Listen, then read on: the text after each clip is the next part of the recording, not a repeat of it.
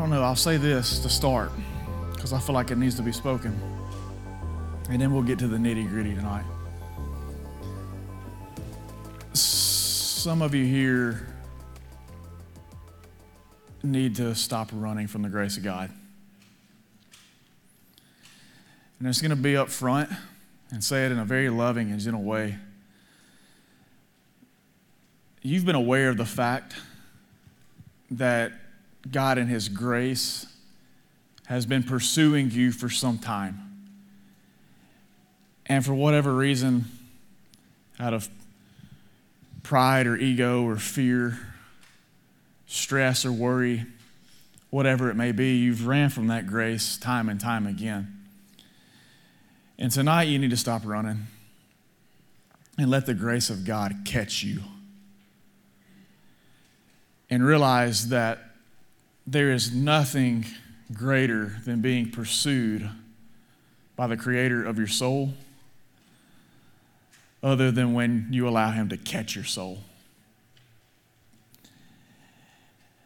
And I don't know who you are. I don't know where you are. But I do know that you're in here.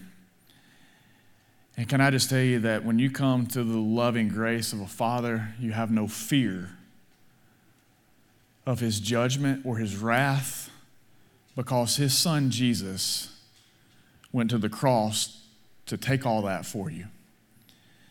So no matter how wretched your past is, no matter how much filth you think your soul carries, God stands ready tonight to wash over you with the righteous blood of His Son so that you receive nothing but His grace and His mercy. Now that sounds like a pretty good deal to me. So if you're here tonight and you have been running and running and running and running from the grace of God, don't leave this place tonight still running. Leave this place tonight resting in His love and His mercy and His grace for you. Now let's get to it. We're going to find our base in one of the gospel accounts tonight, and I'll give you a hint. It's not Matthew, Mark, or Luke. So that leaves us with only one option, which is John, specifically chapter 11. So I'll see you guys there here in just a moment. Hidden Algorithms has been the series, and tonight we're going to close the book on it. I really hope that God has used these messages in a powerful way for you personally, and I'm expecting Him to end this in a big way with us tonight. So shake someone next to you and tell them, listen up and lock it in. Listen up and lock it in. God's not done speaking yet. He's got a word for us to receive tonight, and we're going to find that in John chapter 11, starting in verse 1, and God's word says, "Now a certain man was ill, Lazarus of Bethany, the village of Mary and her sister Martha. It was Mary who anointed the Lord with ointment and wiped His feet with her hair, whose brother Lazarus was ill. So the sisters sent to Him, being Jesus, saying, Lord, he whom you love is ill. But when Jesus heard it, He said, this illness does not lead to death.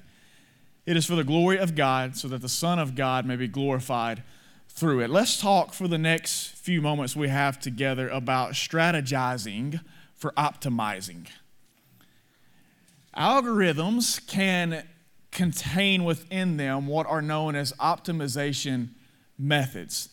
These methods have parameters, in essence, that consider a problem or a scenario, and then they will produce the maximum or optimally desired outcome. In other words, it will give you the best result possible. Now, I need to keep that in mind for the next few moments, because we're going to come back to that a little bit later on. But let's get back to the narrative that we just entered into. Jesus and His disciples are off doing kingdom building stuff when a messenger arrives, and they let Jesus know that I've been sent to you by Mary and Martha to inform you that their brother Lazarus has fallen sick and it's not looking good. He's in bad shape, Jesus. Now you need to know that Jesus was very close to this family. They meant a great deal to Him. He would oftentimes use their home as a ministry base when He was in that area, healing the sick and preaching salvation to the lost. He would stay at their house very often. So He had a very, very close, tight-knit relationship with His family. And obviously, Lazarus' condition was urgent. Otherwise, they wouldn't have bothered Jesus with the concern over it. So it would stand to reason, I would think, that Jesus' response would match the level of urgency in the request, which within it implied for Jesus to take action. Basically, they were expecting him to receive the news and then come back to that place to do something on Lazarus' behalf. But things get a little bit strange at this point. So as we jump back into the story, we pick back up in verse 5. It says, "Now Jesus loved Martha and her sister and Lazarus. So when he heard that Lazarus was ill, he stayed 2 days longer in the place where he was." So one of Jesus' best friends and a family that he dearly loves is dying, and yet after learning of it, Jesus stays put. For 2 more days, we're told that he lingers in the same place that the messenger found him in, which seems like intentionally that he chose to do so. But that can't be the case, can it? Like, there's no way Jesus can be that apathetic. There's no way Jesus can be that uncaring about this situation, particularly when it comes to a family that he so dearly loves. Surely Jesus wouldn't intentionally remain in this place after hearing the urgency of the request of the family to come to their aid. Well, what he's doing is he's strategizing for optimizing. His strategy is to use this as an opportunity to optimize, first and foremost, listen to me, his glory, but also the faith and the belief of these people. So let me show you how Jesus plays this out. And the application for our lives even today is amazing for growing our faith and our belief in who Christ is. So the first thing I want to show you within this strategy is that timing is everything. So go back and let's jump back into the story. We're going to pick back up in verse 6 again. So he hears that Lazarus is ill, and he stays 2 days longer in the place where he was. Then after this, he said to the disciples, "Let us go to Judea again." And the disciples said to him, "Rabbi, the Jews were just now seeking to stone you. Are you going there again?" And Jesus answered, "Are there not 12 hours in the day? If anyone walks in the day, he does not stumble because he sees the light of this world. But if anyone walks in the night, he stumbles because the light is not in him." After saying these things, he said to them, "Our friend Lazarus has fallen asleep, but I go to awaken him." And the disciples said to him, "Lord, if he has fallen asleep, he will recover." Now Jesus had spoken of his death, but they thought that he meant he was taking rest and sleep. Then Jesus told them plainly, "Lazarus has died." So the disciples didn't get it at first. Lazarus has passed, and Jesus has to make it blatantly obvious to them. He's like, "No, you fools, he's not taking a nap. He's dead. We're going to go now because Lazarus is gone." And the first glaringly obvious detail that sticks out in this account is how after receiving the news, Jesus decides to linger where he was for another 2 days. It kind of gives us this feeling that he wants Lazarus to die. It's like he's the King of Kings, he's the Lord of Lords. He has already at this point garnered a reputation for being able to do supernaturally what nobody else can do, performing healings that nobody else had ever seen anybody do. They knew full well Jesus had the power to restore Lazarus' health. And yet he remains in this place and lingers there for 2 days. And we almost kind of get this sense that Jesus is doing so, just kind of waiting for Lazarus to die. Instead of going to him and healing him of his illness, he prolongs his stay where he's at, and it's like he's dragging things out, waiting for Lazarus to just pass. So there must be a reason for why Jesus is doing what he's doing. And he gives us a hint back in verse 4. If you caught it earlier, you're pretty sharp. But just in case you didn't, I'm going to show you the hint. When Jesus heard that Lazarus was sick, look at what he says. This illness does not lead to death. Now hold on a second. What did he just tell his disciples? Lazarus is dead. But in verse 4 he says this illness does not lead to death. It's for the glory of God, so that the Son of God may be glorified through it. There's our hint. There must be some reason why Jesus is doing what he is doing. Here's your big main hint. It's for his glory. is so that whatever is about to take place, he can go back into that situation and he can receive all the glory for what he is going to do in those specific individuals' lives. Now, keep in mind the point that we're making. Timing is everything. After a couple of days pass, he then announces to his disciples, we're going back to Judea. That was Lazarus' location, but the disciples didn't think it was the best idea in that moment. Jesus lets them know, hey, Lazarus has died. We're going to go back to Judea. And the disciples are like, Lord, let's kind of take a heat check for a second. I don't know if that's necessarily the best idea, because when we were just there, those people were trying to stone you. They were so enraged. They were so upset. They were so mad at the things that you were doing in that region that they were trying to literally kill you. Now you're telling us that you want to go back? I don't know about all that, Jesus. That doesn't really seem like the best timing, I would say. Going back to that place now after those people had just sought to end your life. So once again, I'll say it, there must be a reason why Jesus is doing the things in which he is doing them.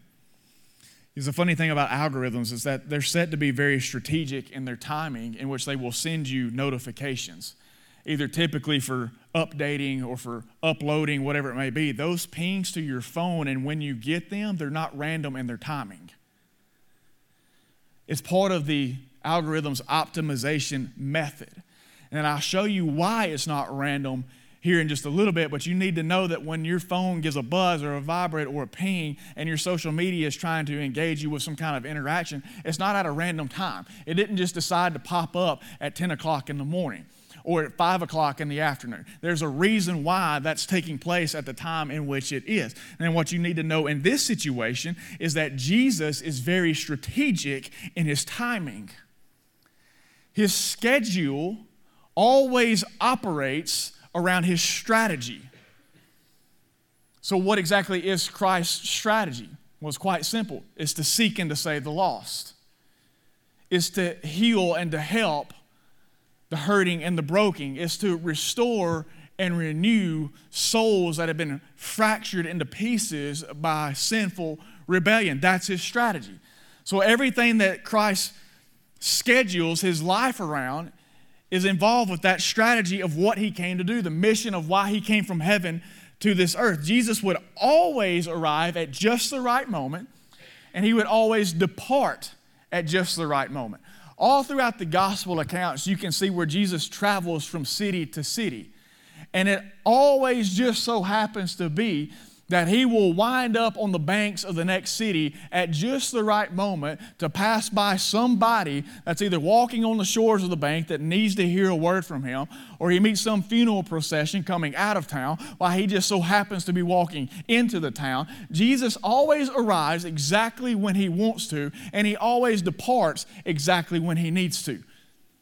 He is very strategic in his time. His movements are never without motivations. There's no pointlessness in his appointments. There's no purposelessness in his actions. And even though we may think he does at times, Jesus doesn't need any training on time management. How many of y'all are really poor time managers? How many of y'all are lying? Some of you are. Some of you are really poor time managers. You know how I know? Because you got an assignment due in about 3 hours. And it's only been available for you to do it for 2.5 weeks. Some of you are really poor time managers because we start at 8:30 and y'all roll up in here about 8:40. Hey, when I was at UNA, I played baseball for the legendary Mike D. Lane. Y'all don't know what that's like. You'll never know what that's like. That guy would remind us daily why his name was on the field and not ours. But he instilled with us this principle of if you're on time, you're late. So if workouts were at 6 o'clock and you got there at 6 o'clock, y'all would consider that to be on time. Coach Lane would have you running laps. I remember when I was a freshman, I rolled up just like that. We had 6 o'clock workouts. I got there at 6 o'clock on the money. I walked in the door, he said, "You're late." I was like, "What?" He said, "You know what time workouts are?" I said, 6. He said, "You know what time it is?" I said, 6. He said, "That's right, you're late." I'm like, wait a second. Like, something doesn't make sense. He's like, "From now on, if you're on time, you're late." Some of us are bad time managers. You just have a hard time bottling all that stuff and getting to the places that you need to be at when you need to be at. And you don't know how to get there when you need to get there. Perfect example, some of you are late to class because you're poor time managers. And it's not that you didn't get up on time, it's that you didn't take all the other parameters into consideration. You didn't think about the fact there wasn't going to be no parking on campus.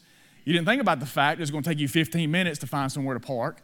And then you're going to be on the other side of campus when you found that place to park. And it's going to take you 18 minutes to walk to the class you were supposed to be at 14 minutes ago. You need to work on your time management a little bit.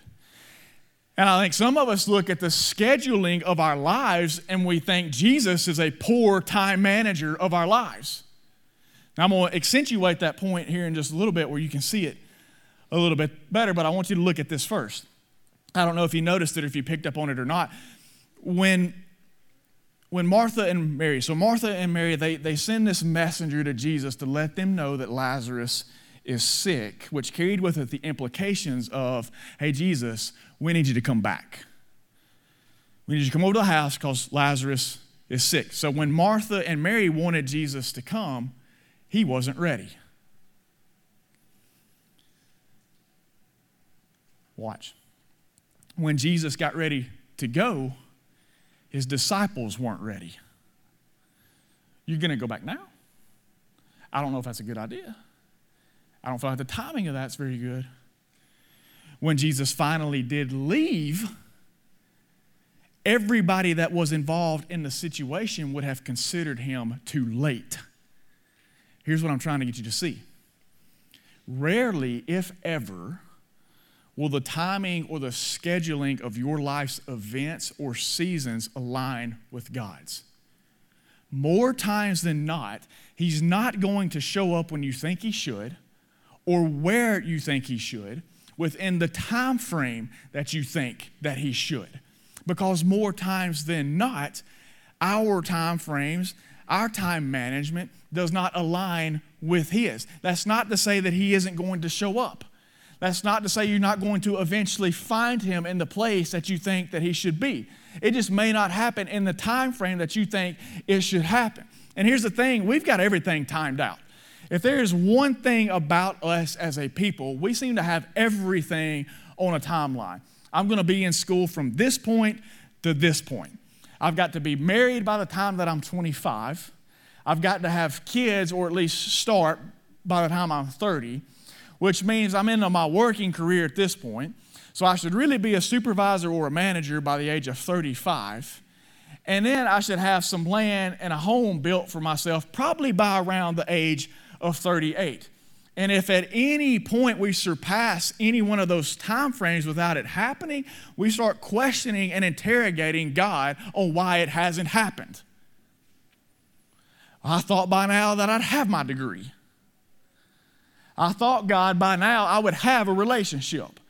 I would have found somebody that was ready to love as much as I am to give love. I thought by now I'd be in a marriage. I thought by now I would have already started a family. I thought by now I would have already had my own place to live in. We start interrogating, we start questioning God on why things haven't happened when they don't happen within the time frame that we think they should happen in, without ever taking into consideration that his timing for the seasons of our life is different. Maybe you're not in those places yet because he hasn't gotten things ready for you yet. Maybe you haven't gotten a degree yet because he's getting things prepared down the road for you in a different way. Maybe you're not in a relationship yet because he knows if you had one, you'd mishandle it because you're not ready to be in it yet. Maybe you haven't moved out of that place yet that you're in because he knows there's still some people there that need to hear the gospel, and you're the only light in that place to give it to them. You got to start taking into consideration the timing of God upon your life. We want to declare him Lord over all of our life except our time, when that is ultimately the very thing that he should be Lord over the most. A side note, and I don't want this to sound mean, I really don't. I can say this stuff because I had to learn this stuff. And so it was difficult for me, but I wish somebody would have said it to me instead of me trying to figure it out for myself. A little side note, we're not going to spend long on this because I don't want to hurt your feelings. Sometimes we just put our tardiness off on God's timing. I really thought I'd have a degree by now. But at the same time, it's not God's fault you change your major 3 times. Well, I just really thought I would be in a relationship or have a marriage by now, but it's not God's fault that you won't ask her out on a date. And it's not God's fault that you won't give him a chance. Well, I really thought I'd have my own place by now. It's not God's fault that you're unwilling to move out of mom and dad's house. I'm really not trying to hurt feelings, I promise. I had to deal with it myself. But I'm just saying, be careful that you're not putting your tardiness off on God's timing as a cop-out. Let's move on. Regardless of that, he knows that timing is everything. Sometimes what we feel as things getting drawn out is God drawing things out for just the right time. You've got to learn to start trusting his timing. He understands as much as he does not exist within time like we do. He is how many of you feel like you waste a lot of time? Here's the cool thing about our God. He is the creator of all days and the waster of none. And so if you will commit to following him day by day, guess what you'll never do? You'll never waste a day. Because you're following him, and he never wastes a single moment. Timing is everything, and he understands that. You just got to align your life with his timeline. Now, there's a reason why timing is everything, because he's making moves to do some deepening and developing. And we're fixing to kick it into high gear because I spent way too much time on that. So I hope y'all are ready. You ever taken a drink out of a fire hydrant before? That's what it's fixing to be like. Verse 14, chapter 11. It says, Jesus told them plainly, Lazarus has died. And for your sake, I'm glad that I was not there, so that you may believe. But let us go to him. So Thomas called the twin, said to his fellow disciples, let us also go, that we may die with him. He's talking about sharing in their mourning. Now, when Jesus came, he found that Lazarus had already been in the tomb 4 days, and Bethany was near Jerusalem, about 2 miles off. And many of the Jews had come to Martha and Mary to console them concerning their brother. So when Martha heard that Jesus was coming, she went and met him, but Mary remained seated in the house. Martha said to Jesus, Lord, if you had been here, my brother would not have died. But even now I know that whatever you ask from God, God will give to you. Jesus said to her, your brother will rise again. Martha said to him, I know that he will rise again in the resurrection on the last day. And Jesus said to her, I am the resurrection and the life. Whoever believes in me, though he die, yet shall he live. And everyone who lives and believes in me shall never die. Do you believe this? She said to him, yes, Lord, I believe that you are the Christ, the Son of God, who is coming into the world. When she had said this, she went and called her sister Mary, saying in private, the teacher is here and is calling for you. And when she heard it, she rose quickly and went to him. Now Jesus had not yet come into the village, but was still in the place where Martha had met him. And when the Jews who were with her in the house consoling her saw Mary rise quickly and go out, they followed her, supposing that she was going to the tomb to weep there. Now when Mary came to where Jesus was and saw him, she fell at his feet, saying to him, Lord, if you had been here, my brother would not have died. When Jesus saw her weeping, and the Jews who had come with her also weeping, he was deeply moved in his spirit and greatly troubled. And he said, where have you laid him? And they said to him, Lord, come and see. And Jesus wept. So the Jews said, see how he loved him? But some of them said, could not he who opened the eyes of the blind man also have kept this man from dying? Then Jesus, deeply moved again, came to the tomb. It was a cave and a stone laid against it. And Jesus said, take away the stone. And Martha, the sister of the dead man, said to him, Lord, by this time there'll be an odor, for he's been here for 4 days. And Jesus said to her, did I not tell you that if you believed, you would see the glory of God? So they took away the stone, and Jesus lifted up his eyes and said, Father, I thank you that you have heard me. I knew that you always hear me, but I said this on account of the people standing around, that they may believe that you have sent me. When he said these things, he cried out with a loud voice, Lazarus, come out. And the man who had died came out, his hands and feet bound with linen strips and his face wrapped with a cloth. Jesus said to them, unbind him and let him go. Jesus is deepening and developing. His timing is everything because he is getting ready to deepen and develop. Well, deepen and develop what? Faith and belief. Remember earlier Jesus said in verse 4, I'm telling you that this does not lead to death, but for the glory of the Son of God, and that he may be glorified through it. All of this is taking place for the glory of God. And then when he informs his disciples that Lazarus has died, he adds on, for your sake, I'm glad that I wasn't there. I'm glad that Lazarus has passed. Why? Because this is going to be for your own beneficial beliefs. This is going to be to greater deepen your faith. Something even greater is about to happen as a result. If I would have went and been with Lazarus while he was sick, I would have healed him of his illness, and it would have been awesome.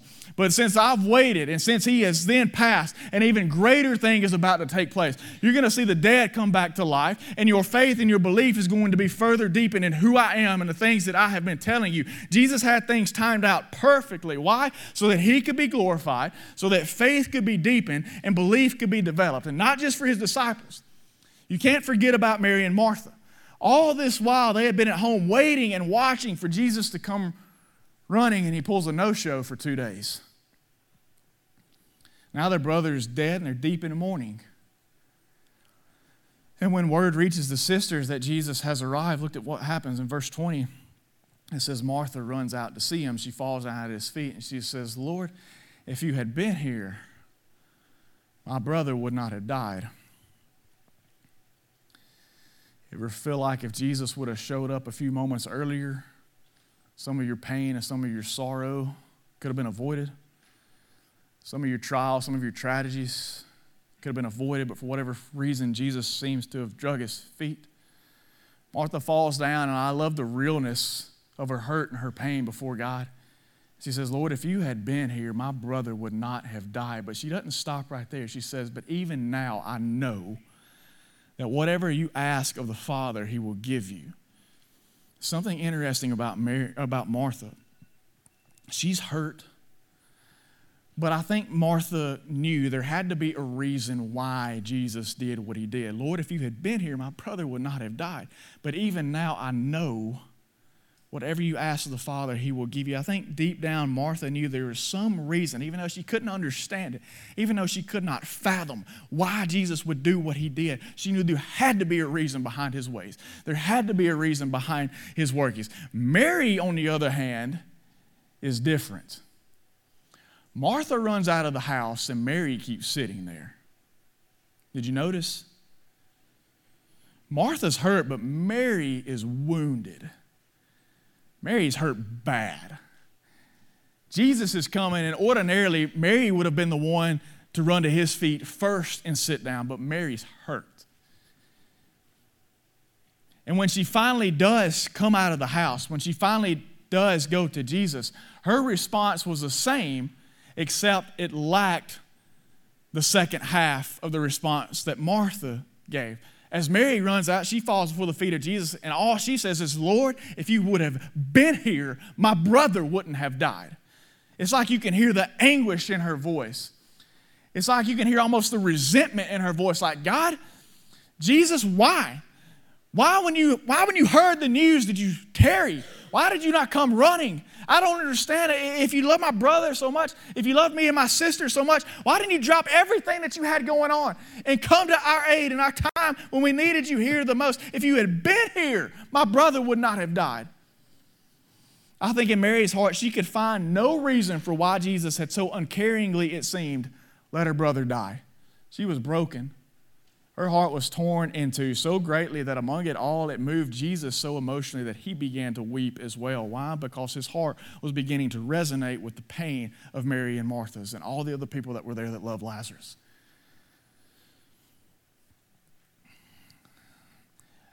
I don't have time to spend on it tonight, but isn't it amazing to see that we have a Savior who relates to us in our deepest pains and emotions?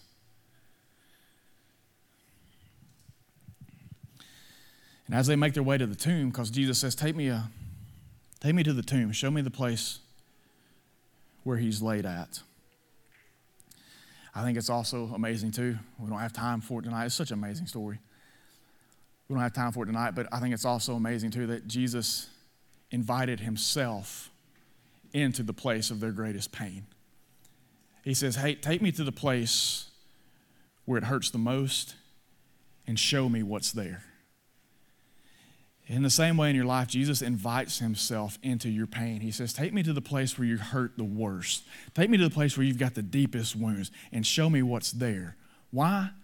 Because I'm about to do something. Take me to the tomb because something's fixing to happen.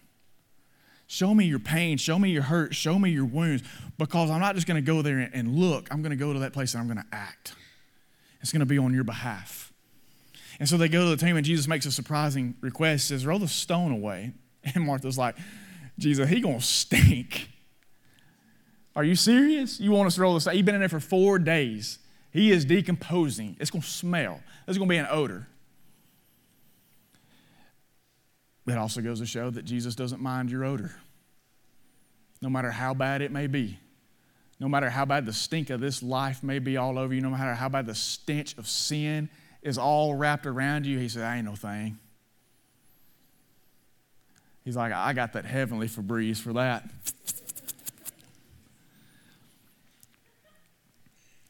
So they move the stone and he prays and he commands Lazarus to come out. And imagine the scene when this guy comes out the tomb.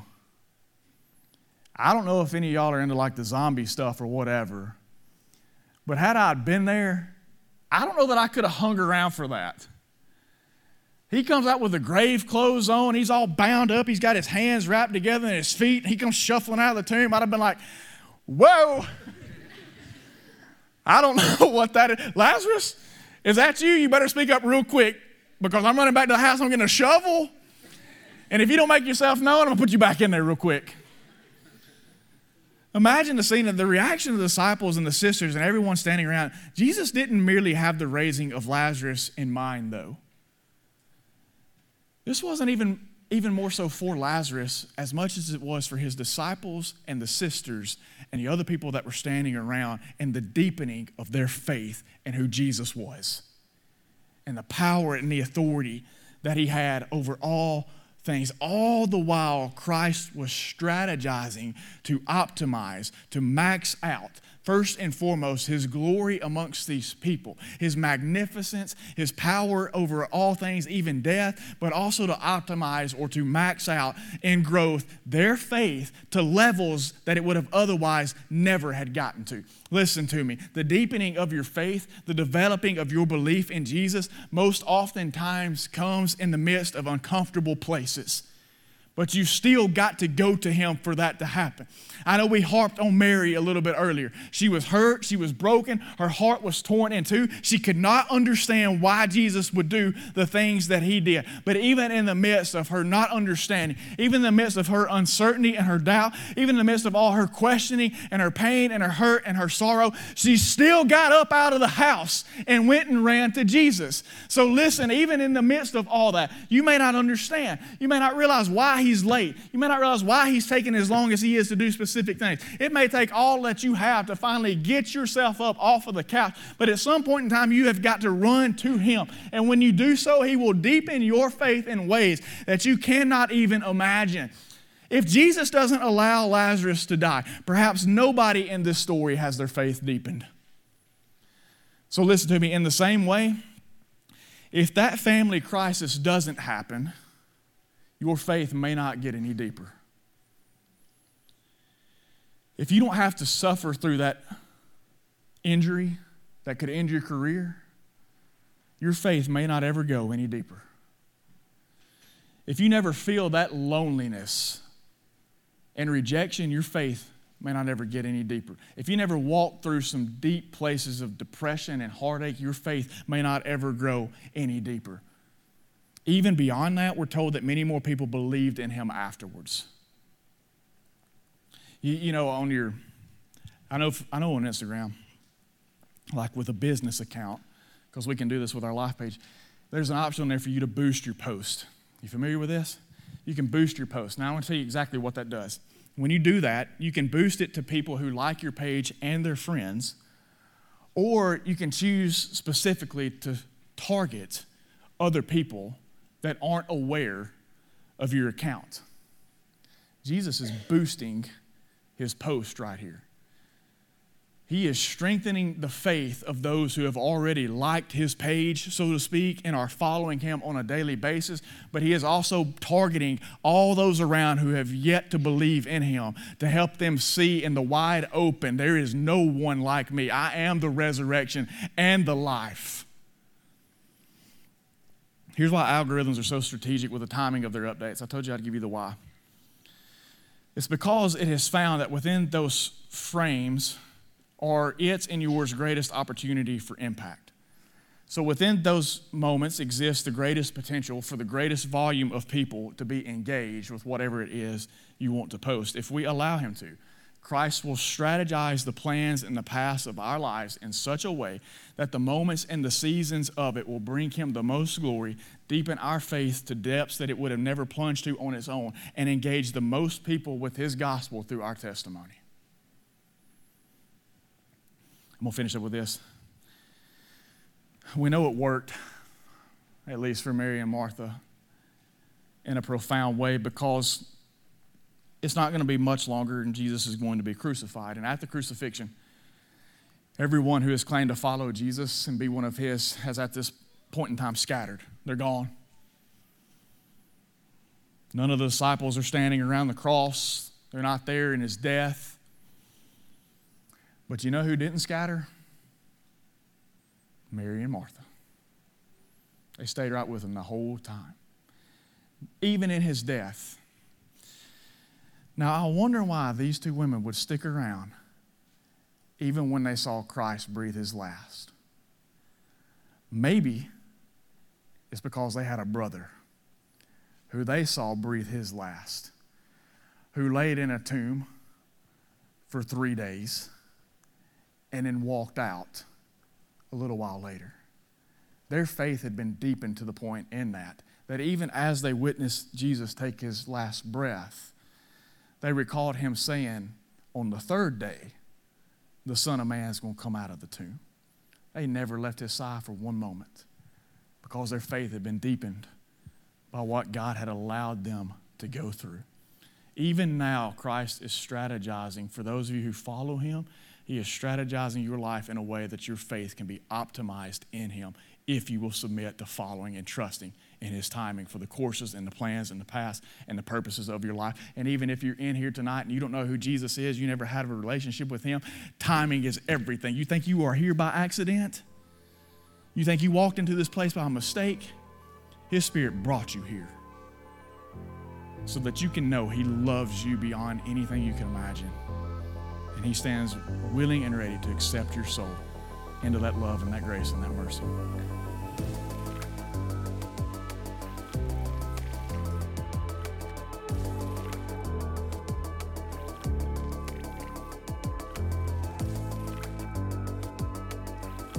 Hey, this is Trey Mitchell, college and young adult pastor.